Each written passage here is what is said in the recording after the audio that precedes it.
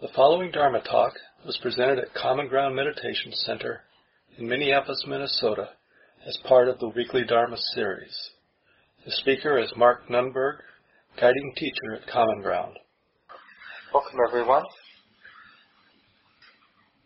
So, most of you know we've been taking a look at Ajahn Chah's book, Food for the Heart, for the last several months, getting about 2/3 of the way through. Tonight I want to talk a little bit about this chapter 19.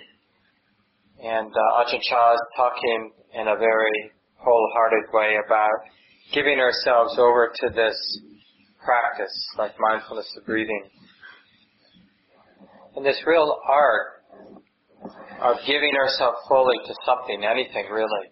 And it's an art because generally when we give ourselves fully to some activity, some experience, generally we rely on greed or aversion, like fear is driving that commitment or attachment is driving that commitment. So we need to actually figure out, because we can't really be happy unless we give ourselves fully to the moment, but we won't be happy if that giving ourselves fully is coming out of fear or greed. So how can we be fully engaged with our lives, but not propelled by greed or aversion?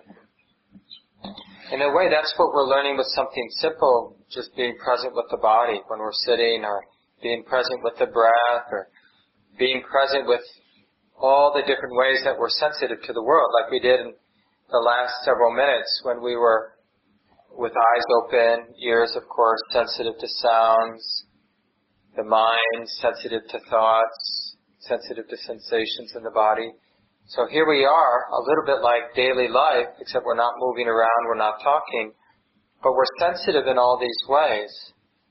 So how can we give ourselves, in a sense, fully to that experience of being a sensory, sensitive human being? Give ourselves fully to that without the mind being dragged down or oppressed by greed or aversion, so that the engagement is actually liberating. And this is the thing about, these words that can be a real setup for us, like the word liberation. I mentioned, I think, in the sit, or at the beginning, or we make hell out of the idea of perfection. If we have an idea of me being perfect, or me becoming some perfect or better person, then we really create a hell for ourselves, because then we judge ourselves. I'm here, but I want to be like this image I have of myself. So that's not the way. The way is really through this full engagement of the way that it is, the way the body is, the sensations of the body, the way the experience of seeing and hearing, whatever our sensitivity reveals in this moment. So we're going from an idealistic notion of who I am or what this life should be to a more direct, authentic experience. And the interesting thing about that, we realize it doesn't require any kind of meaning. I mean, one of the things we have to shed, when we're just being present with the breath, or present with the body, or present with all the different sense gates together, we realize that we don't need meaning. We don't need an explanation about what it is that's being known. We don't need words, in a way, to be fully alive, fully free, fully aware and compassionate. We think we do. And this thought, this tendency of the mind to be dependent on thoughts and ideas and beliefs and identities is a real oppressive tendency in our mind. We get trapped, literally trapped by this dependence on meaning.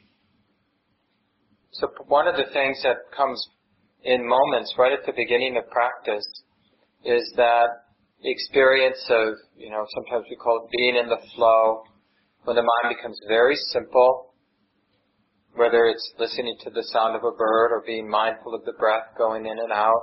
So there are many ways, of course. but the mind becomes really simple and pure, purely aware, and aware or connected or awake to what's happening in such a full way that the mind isn't trying or isn't needing, doesn't feel compelled to manipulate or organize the experience into some kind of meaning. It's just what it is. One of the ways the Satipatthana Sutta is translated, one of the beginning paragraphs of this famous talk the Buddha gave on the foundations or establishments of mindfulness, is he talked about, the breath or all aspects of our experience in and of themselves. So what is the breath in and of itself, or the experience of sensation in and of itself, or thought in and of itself? Not the meaning that the mind has this tendency to apply or project on to the sensation, but just the sensation being known, just the thought being known.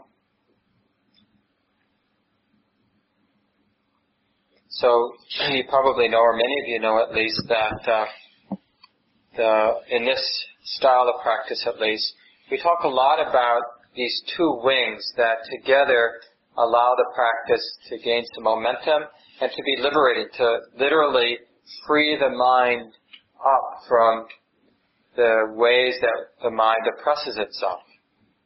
It seems like it's the world out there that oppresses us. The difficult relationships we have at work are oppressing. All the stupid things the politicians are doing, that's oppressive. Having to earn a living is oppressive. Having a body is oppressive. Getting older is oppressive. So it always feels like what's oppressive is out there, pressing down on us here. But the more we look carefully at our experience, the more we see that the oppression, the oppressing, is right here in the mind itself. It's the mind oppressing the mind.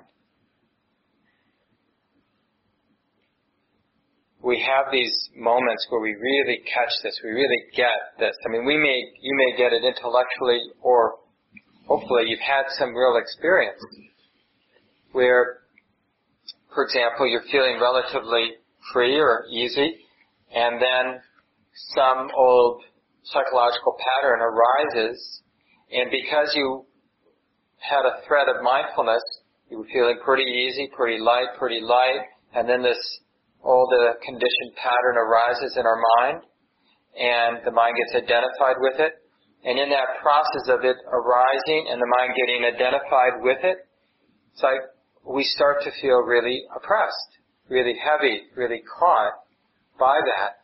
And then maybe after a few more moments, because of the momentum of our practice, the mind sees that conditioned pattern relatively clearly, and in a sense pops that bubble.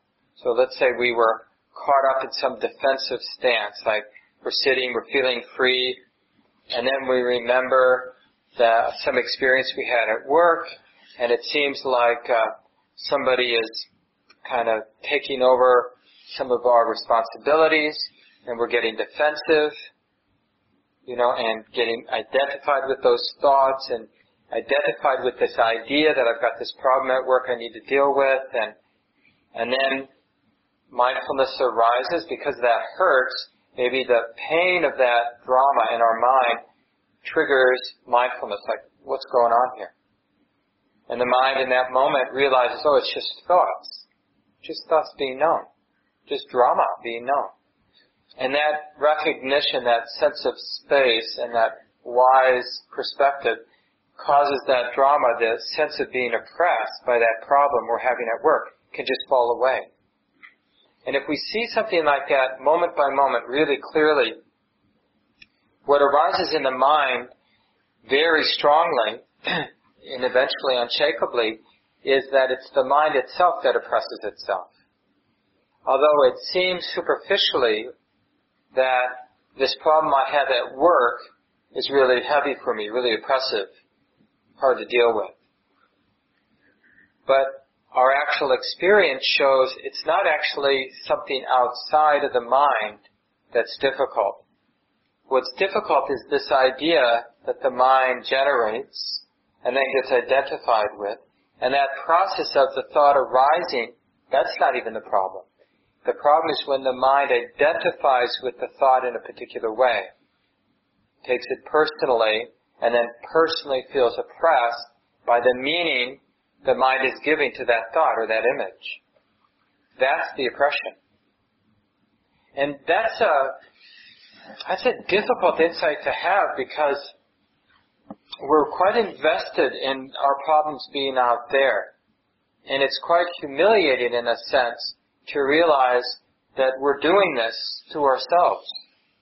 Whatever, in all the different ways that we do it. I mean, those experiences that we have that we feel some shame around or embarrassment around. You know, we may associate that with a particular experience, but actually it's something the mind is doing right now. Or feeling inadequate, feelings of inadequacy, feelings like I'd really like to become that person, I'd really like that kind of life, to be that kind of person. So, the Buddha teaches these two wings of calm and insight, just to make it simple. And they're really, we talk about them separately because it helps us understand the mind and understand the practice, but they really work seamlessly together. They need to work seamlessly together. And so, in our practice, and in this particular chapter, Ajahn Chah is really talking about what helps to break the cycles of feeling oppressed by our minds, by the conditioned patterns of our minds. And it's really working, sort of cultivating, developing this dynamic of calm and insight. Developing deeper experiences of tranquility and peace and ease, and deeper experiences of clarity and insight, the deepening of understanding. And it makes a lot of sense, of course, that they work together, because when the mind is really calm, then it's not neurotic. You know, if we're feeling really content and calm, then the mind sees things clearly. And when it sees things clearly, then the mind can see what's in the way of calm.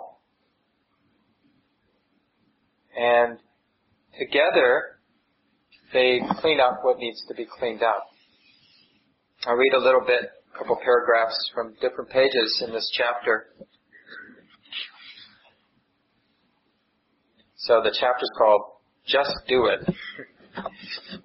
And the first part is emphasizing, really important, he calls it the first stage of practice, Ajahn Chah does.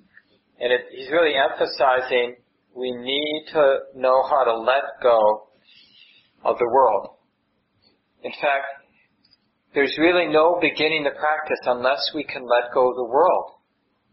Otherwise, if we're sitting, it doesn't matter if we're sitting in the most beautiful monastery or retreat center, we've got the perfect cushion and the perfect posture. If we don't let go of the world, the mind, the thinking mind, is just going to keep doing what it does all day long, which is it's going to worry about this or plan that or compare ourselves to somebody else or wonder about something or fantasize about something or remember something or think about the future or even think about the practice. So, to even begin, we have to find some way to step outside of that pattern of thinking about life, thinking about things. And surprisingly maybe, the way out, the way to step out isn't to get angry at ourselves for thinking about things. I mean, in any way that we sort of directly, from that point of view of being the one who's thinking about things, we think we're going to get out of it by thinking about how to get out of it. You see how crazy that is. But that's our strong tendency. I mean, it sounds obvious when I say it that way. You know, we're going to think about not thinking about things. But believe me, you know, from years of experience, it's very easy to do. It's very easy to be sitting in meditation and to be thinking about meditation, or thinking about wanting to be on retreat, or thinking about why I'm no good at meditation, or why I think I am good at meditation, or wondering, am I meditating? It's endless. I'm not kidding. It's really endless. So it's really important. You'll get it when I read these first two paragraphs. You know why Ajahn Chah says it like this. So he's talking now about mindfulness of breathing. Of course, there are many different strategies for breaking this pattern, this strong pattern of thinking about. So he says, just keep breathing in and out like this. Don't be interested in anything else. It doesn't matter even if someone is standing on their head with their ass in the air. Don't pay any attention. Just stay with the in-breath and the out-breath. Concentrate your awareness on the breath. Just keep doing it. Don't take up anything else. There is no need to think about gaining things. Don't take up anything at all. Simply know the in-breath and the out-breath. The in-breath and the out-breath. Buddha on the in-breath, Do on the out-breath. This is a mantra used in the Thai forest tradition. Buddho, just a word that means Buddha, or awake, to be awake. And so, it's like a mantra. Buddho. And you can use your own meditation words if you find it useful with your breathing practice. You could repeat the word calm, ease. So you might want to use an English word that has some meaning that might inform the practice, or you can use that traditional word. And just remember, it's sort of a reminder to be awake, to maintain this awareness of this is how it is now. Ajahn Chah continues.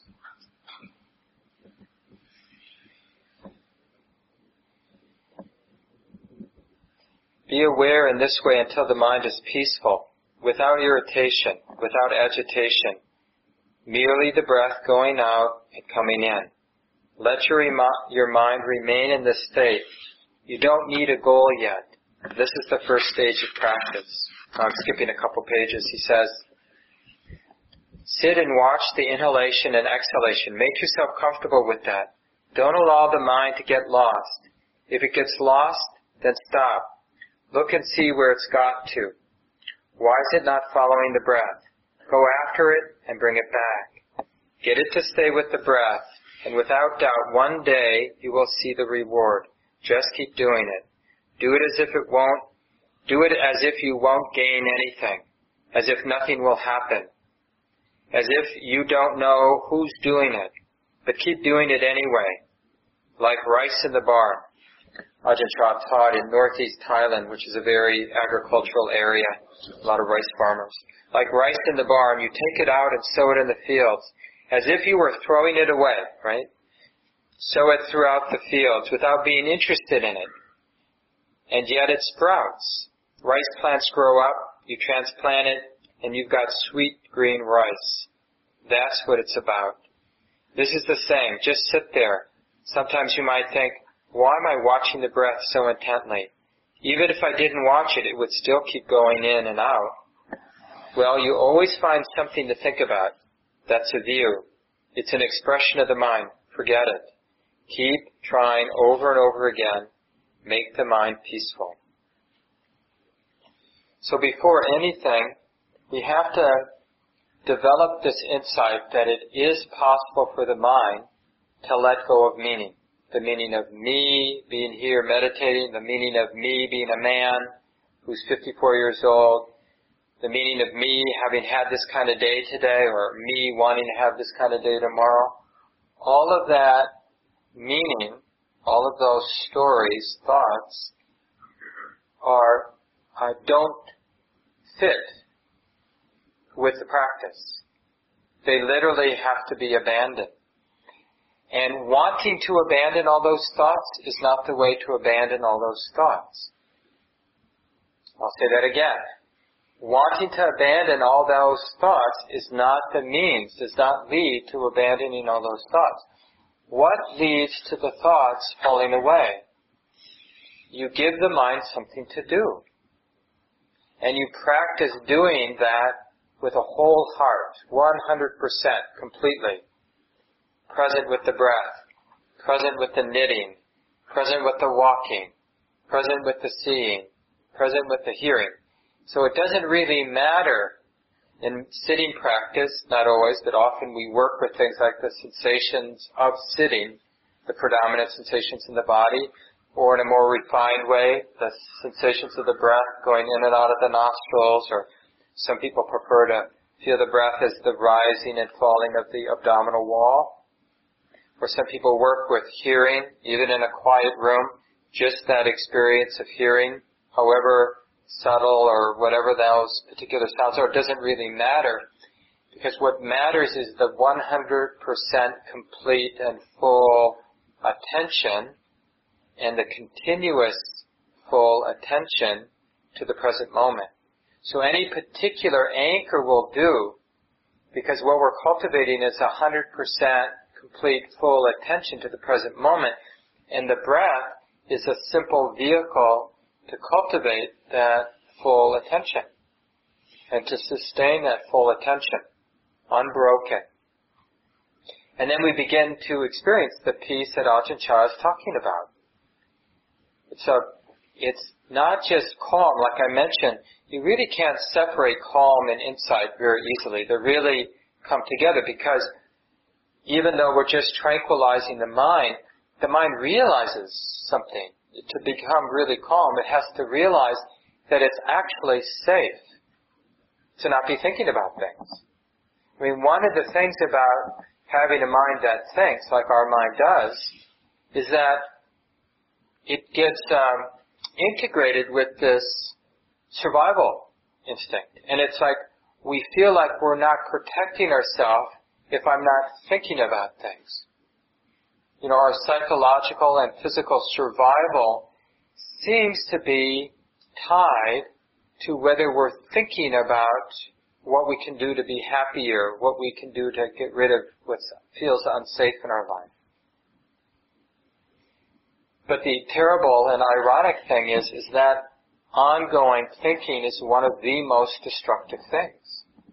It leads us into all kinds of unskillful actions that actually create a lot of danger for us, and just itself is quite stressful and debilitating for the health of the body, to be constantly worrying, for example, or planning, for example, or all the other ways that we endlessly proliferate with our thoughts. It is not healthy, psychologically or physically, to be doing that. Yet when we look at it, it seems like we're trying to take care of our life. But when we look a little bit more deeply, with a little bit more space in the mind, we realize how destructive it often is to be continuously thinking like that.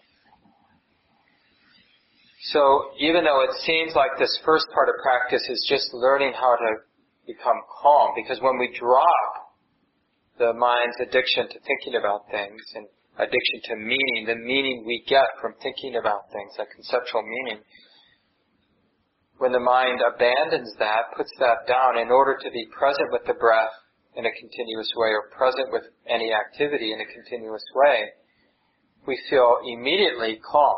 This is something that it's not like years later when you've been practicing steadily, but even just beginning, just doing a little of this, you'll feel a little calm. Because to whatever degree we're not worrying or planning or judging or comparing or wondering or fantasizing or remembering the past or thinking about the future, to whatever degree we're not doing that, then we're not experiencing the stress that comes along with that. That's why it can be even refreshing to, you might even notice, like even when you have a really busy day at work, and you're so busy, so just getting whatever needs to be done, that you don't even have time to be complaining that you have such a lousy job in your mind. You're just doing the next thing.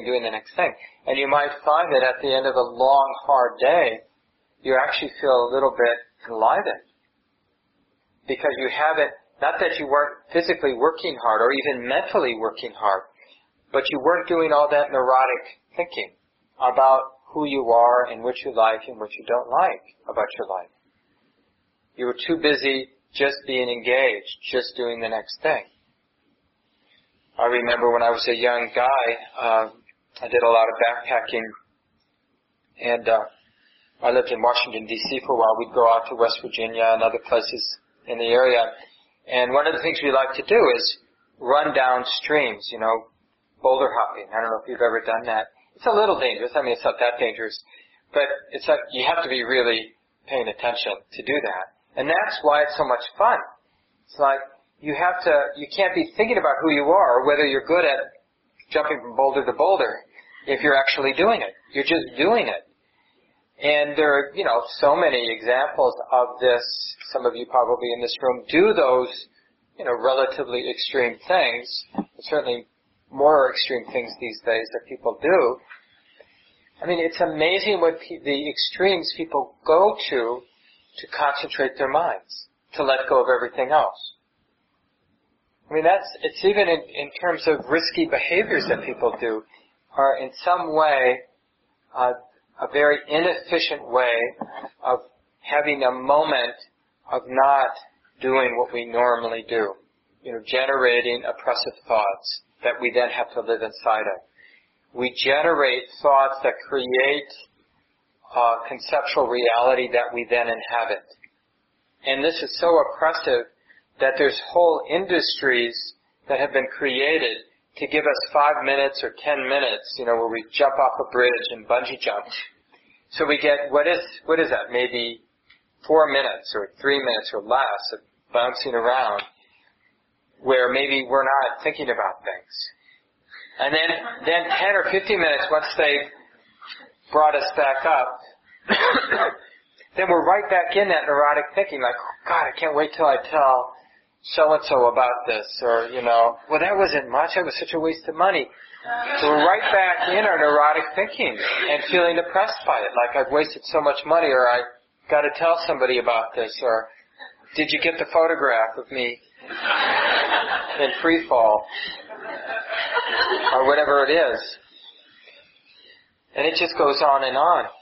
So we can systematically train our mind to let go of the world. And we can do this all day long, and we can set aside 45 minutes a day and formally do it in our meditation practice, where we're using body sensations or the breath more specifically, or hearing, or any number of objects, anchors, and we're using this very generous, wholehearted force in the mind. We give ourselves to that. We give the attention to that. So mindful is such a nice word, because we're allowing the mind to be so full of this experience that literally there's no space in the mind for it to be doing anything else in that moment.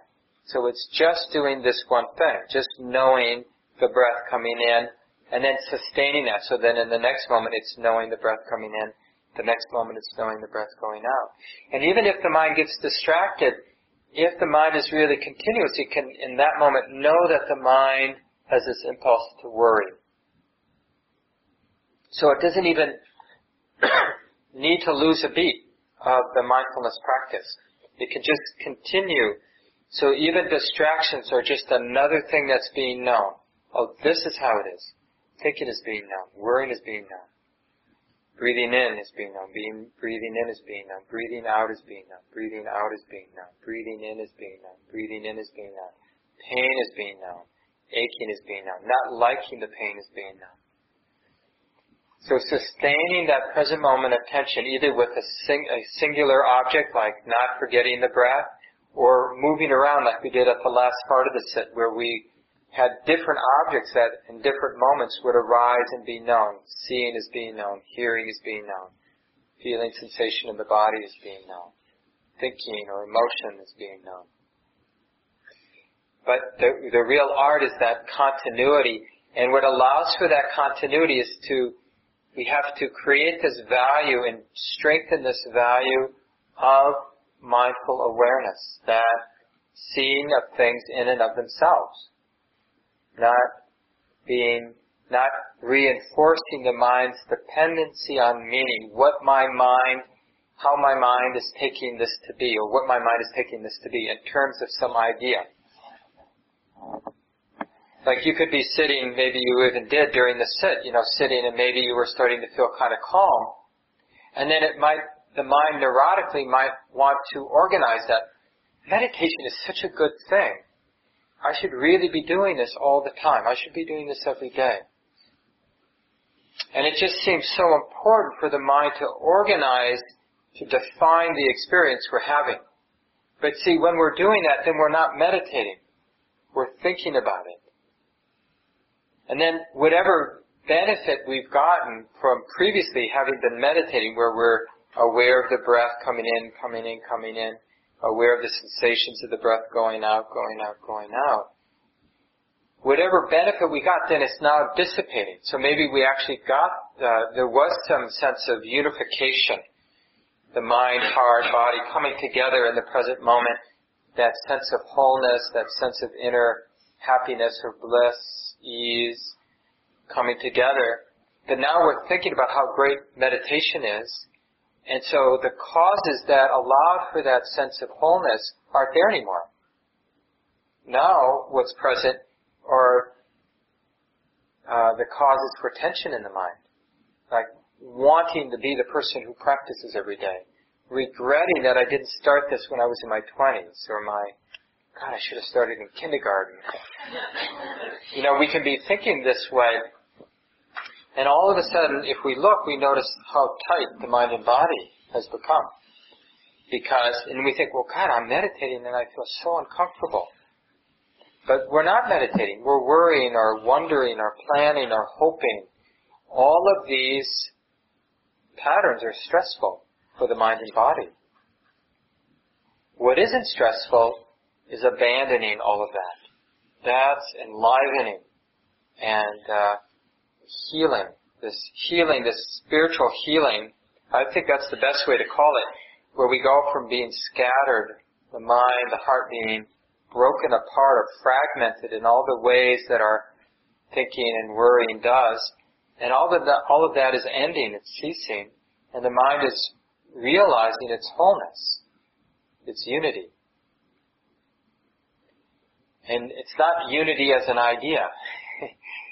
It's just the natural experience of the mind that isn't being fragmented by thinking of self and what the self wants and what the self is afraid of and whether the self is better than or worse than. These kind of thinking patterns are quite destructive in a spiritual sense, emotional sense, psychological sense.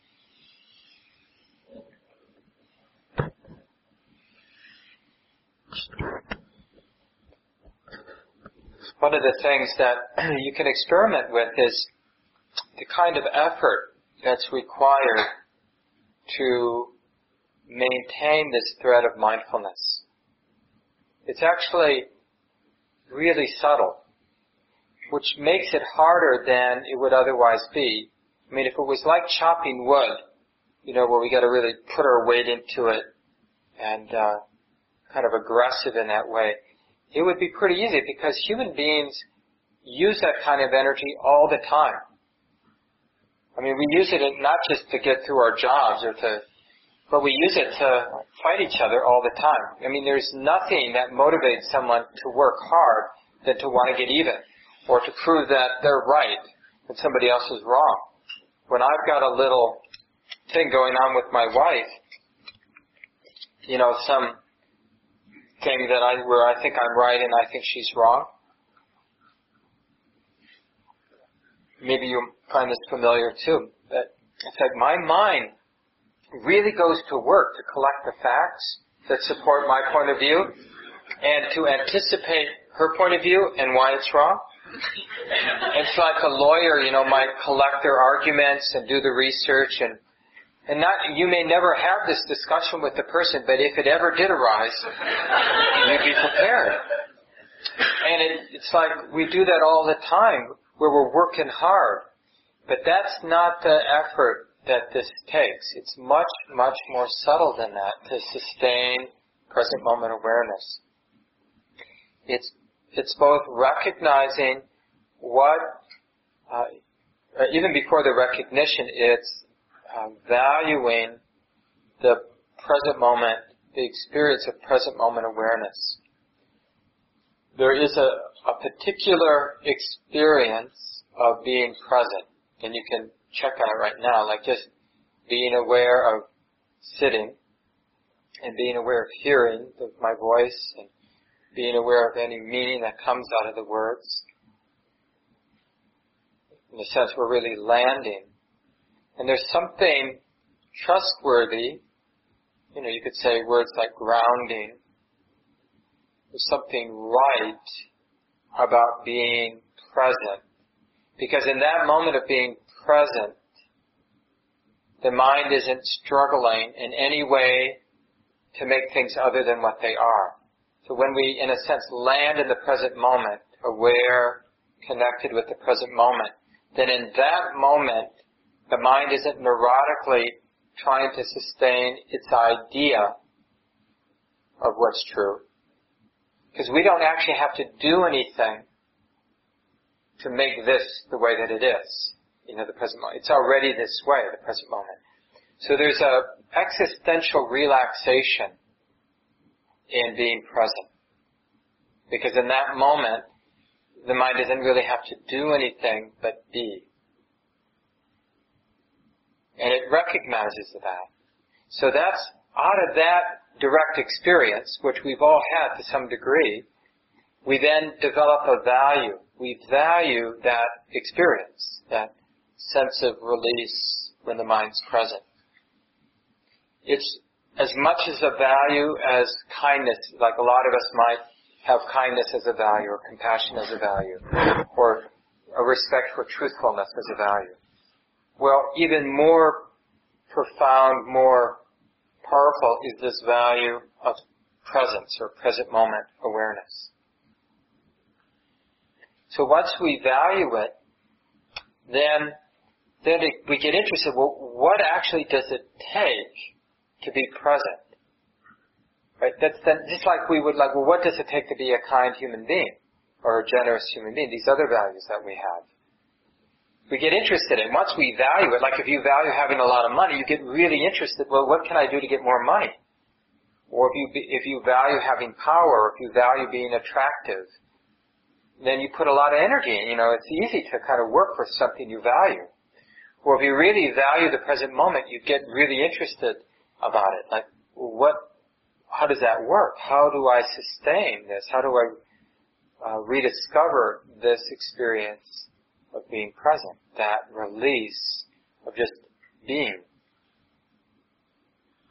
And the interesting thing is, because it's an uncreated experience, we don't have to create the present moment. It's already the way that it is. So it's all about not doing something. The letting go, as opposed to the doing, the becoming. And so, what do we do? Well, the mind needs to remember this. So, this is a good way, and actually at the root of mindfulness, sati, is the word remembering. So, we're remembering something. We're remembering this, the present moment. But not the present moment as a concept or an idea, like, I'm at common ground. That's not remembering the present moment. You don't need the words, I'm at common ground, to be present. In fact, thinking I'm at common ground isn't being present unless you realize, that's just a thought being known. And then you're present. But we don't need to describe the present moment to ourselves. That's neurotic activity. So the sustaining the present moment awareness is just about that. It's just that remembering this. Remembering. Same thing like when you work with mindfulness of breathing. This is why it's so challenging, because, we think, I gotta get in there and breathe. I gotta breathe in, and don't forget to breathe out, I gotta breathe in. It's like, imagine how crazy that would be if we had to do that walking. Okay, now what? Oh yeah, left, right. And it would just be crazy to be living that way.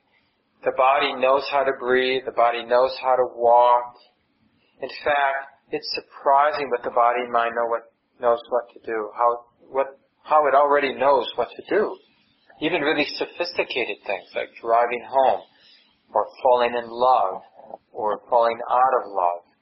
All of these things happen naturally. They're just natural expressions of conditioned forces. So, this letting go can be trusted. And so much of practice is trusting letting go and investing instead in just remembering. We're remembering that letting go is safe. We're remembering it's already like this now. This is already being known. This moment is already being known, and it's like this. That's what we're doing, is remembering. Now, how much effort does it take to remember? So let's just do an experiment, and then I'll open it up for discussion. And you could just rest your hand on your leg, for example, or this is a little bit more of a concrete experience. So you might want to just move your hand back and forth. And it might be easier with your eyes closed. Then we won't be judging each other as we watch other people move their hand back and forth. God, they're doing it in the wrong way. When will they learn? So just bring your awareness to that simple movement, moving the hand to the left and then moving it to the right in an easy way.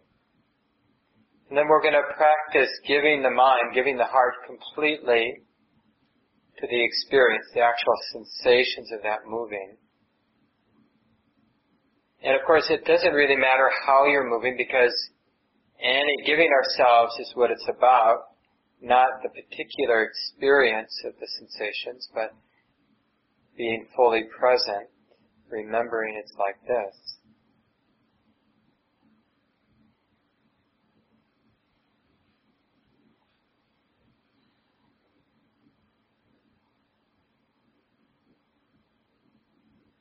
Getting a sense of what kind of effort is needed to remember it's like this.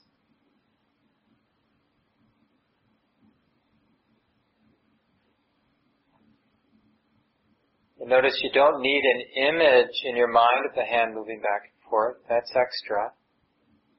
Just feeling the sensations of movement.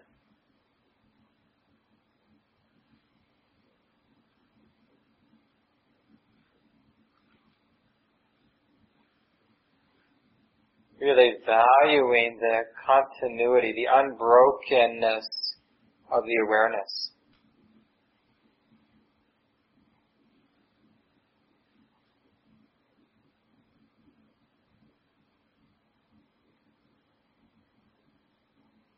How to be interested without getting tight.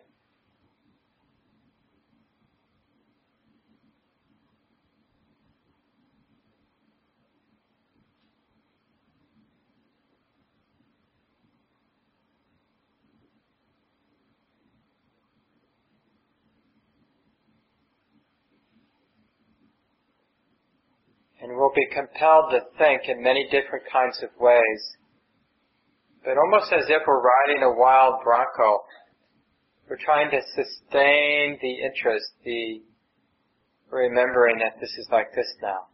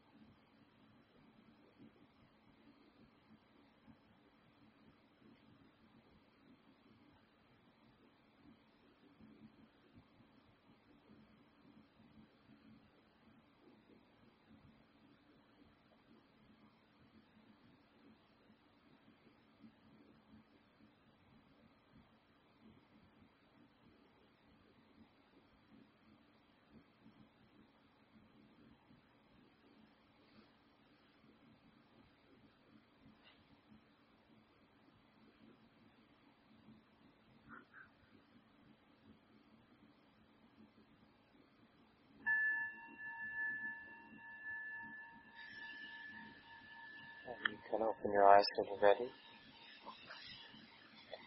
So open it up for discussion. Any comments you have from your practice you'd like to share with the group, or questions about the talk tonight?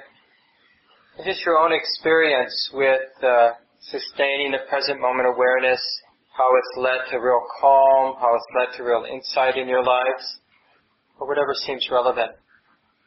Yeah, Alex. The last few months I've been more aware how meditation practices had infiltrating in a way like the rest of my life. And I'm often noticing the places where it's difficult to maintain that, there's a resistance to just being still or being present with what I'm doing. And I seem to have developed almost like a Dharma talk addiction. And I found I could get in and sort of get whatever you want, and I didn't realize it was happening. I just realized when you were talking, it's almost like using it like a bungee jump or something. It's not bad per se, but it's like the concentration on a talk, if you're listening to the voice, and something that I can trust or learning to trust it, but it's becoming kind of like believable. Or I don't know, people the word, but there's I seem to fill up space with somebody talking. Yeah. And it's like that seems really weird. Not that it's weird with the Dharma talk per se, but the way that I'm doing it seems a little bit odd. But the insight you're having that you're describing for us, I don't know if everybody heard Alex, but he was saying he listens to a lot of Dharma talks and he's noticing the kind of greed involved in it. That isn't that interesting, like you suggest, but you should be really grateful that you're seeing that. Like that's exactly what should happen. And yeah, just as you suggest, I think it's a relatively wholesome addiction, but it's still an addiction. But the nice thing about being addicted to aspects of the practice, like getting information from a teacher to a talk, is the practice, the content itself will become, it will expose greed and aversion if it's there, just exactly as it's happening in your practice now. And you'll get to the point, you can still use the talks, because you like them. That's okay. It's okay to give your mind what it likes. But don't try to hold on to the words. Like, when you listen to a Dharma talk outside, like a recording, see if you can, if you're not like biking or something, see if you can just go into a meditation mode and don't try to understand the words. Just let the words in. Some of it will be understood, some won't. But take advantage of the fact that the mind likes that container. It likes that environment that the Dharma talk creates, and really use it. Many people, myself included, who've been practicing for a while, some of our best sits have been in Dharma talks. And it's not even so much we could tell you what the talk was about, but it creates a very powerful container. It's like going to a monastery, So there's a lot of energy, even when you're not consciously thinking about the words that are being spoken. They're just sort of passing right through you. It's like a resident field. But it feels like, not that this is I think it's like I have training wheels all the time. For humans, you get to just sustain, but that's my mindset. Well, I should be able to sustain this awareness without, having somebody speak in my ear, Yeah. But for you, and I know your practice a little bit because we've talked, it's like once we've had really nice experiences in practice, we're not interested in practicing when the experiences aren't nice, and that's attachment. So it will be more messy when we don't have those supports. Like even coming to the center for a lot of people, it's a lot easier to sit with other people than it is to sit at home. But that doesn't mean it's more skillful to sit at the center. Sometimes, just because it's difficult and the mind wanders more when we're sitting at home, we might learn a lot more about the mind. And we might develop a kind of confidence when we don't have the support of the community or the Dharma talk. So I encourage people to take advantage of what the mind likes as a support for the practice, but to also be interested in practicing places that aren't so easy. And just make sure that we're not judging the practice by how pleasant it is. It's nice to have a pleasant sit, but that doesn't mean it's a good sit in the deeper sense. It just means it's really nice, it's pleasant. But a good sit may be the most painful sit we ever had, but we learned some really important things in that painful sit I mean, it was a struggle. Each moment was a struggle not to bolt, not to get up and leave. But we stayed there, or at least to some degree, for some time we stayed there. And each moment we stayed with it was like a powerful learning. The thoughts come to mind? Yeah, Darcy. So much of the teaching is undoing. The way out in the world, and some of my relationship with the world is being death, but I'm experiencing calm. That's the event for me, okay? And I would rather be calm than how I was before. But there's a sadness because I don't yet know if I don't manage my life with my mind and the panic and stress that I did before, how will it get managed? It feels like I would rather have calm, even if I have to watch my life disintegrate and rebuild itself into something else. But since so much of the teaching is about undoing, can you talk a little bit about what a new way would be like? Yeah, like one of the things, the mind isn't identified or attached to the undoing, but we allow that undoing to happen, like you suggest. But we're not identified or attached, so the rebuilding is allowed to happen. We just keep taking things apart. Wisdom and calm just keep taking things apart. Like the value of calm, the value of seeing clearly, doesn't allow things to get built or to stay built. But in any moment, something can be put together. And especially if it's coming out of compassion or love or generosity or forgiveness, big actions can happen. Big movements. You make that phone call. You speak to this person. You go get that job. That can come out of really wholesome, beautiful intentions. And we're not stopping. And that can also fall apart. But it can just be regenerated in the next moment. So you'll see that even though in the beginning we seem to be emphasizing letting things fall apart, we're not preventing things from sprouting up. And you'll see intentions that you really trust, naturally trust, like to care for yourself, like to go to the refrigerator and feed your body. You'll be sitting there and you'll be really calm. And then there will just be this very beautiful thing, like, I'm going to go feed this body. And then as that's arising in the mind recognizes that's a very wholesome, pure intention. Nothing to be afraid of. And so the body just follows it. It just sort of, that intention in a sense inflates the body into action. And there's nothing to stop it from doing whatever it's going to do. And these are the really nimble, beautiful expressions of freedom. The more that we're mindful, the more we'll catch moments where we're saying something, doing something in a very free and skillful way. And we look at that action and we're so impressed by how clean and traceless it is. Like there's not leaving behind any baggage, just taking care of business, but in a very nimble and skillful way. Generally colored by or coming out of love, some flavor of love. So part of it is just being patient, but not patient like we're repressing action, but just allowing action to naturally arise. And even if it ends up coming from some neurotic place, we'll see it eventually. I mean, it's not in that initial moment, maybe a few moments down the road, we'll kind of catch, this is feeling heavy, this is feeling oppressive. That example is like actions and a video.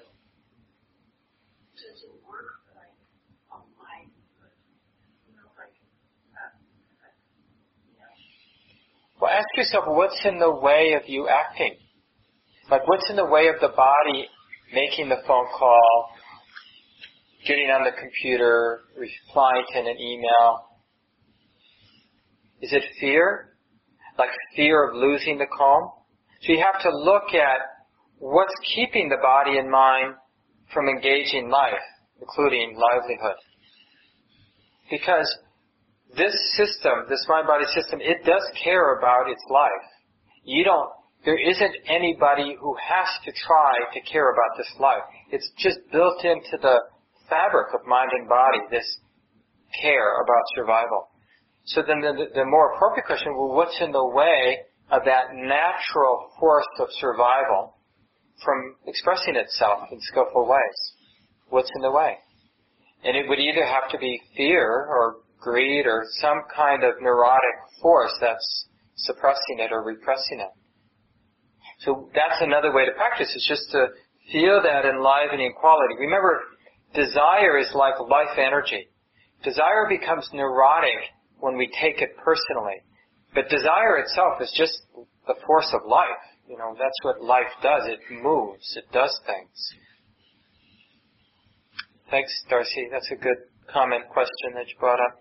Let's just take a few seconds and let go of the words and take a breath together.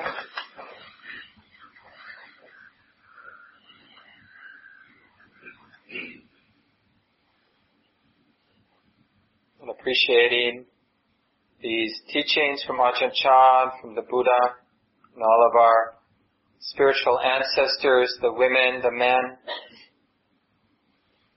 with busy lives, with conditioned minds just like ours, did their practice, shared it, one generation followed by the next. And then here we are receiving the teachings in our busy lives, doing the best we can to cultivate wisdom and compassion, and to be a force for peace and freedom from suffering here in our hearts and in our world. Thanks again, everyone, for coming. Thank you for listening. To learn how you can support the teachers and Dharma Seed, please visit dharmaseed.org/donate.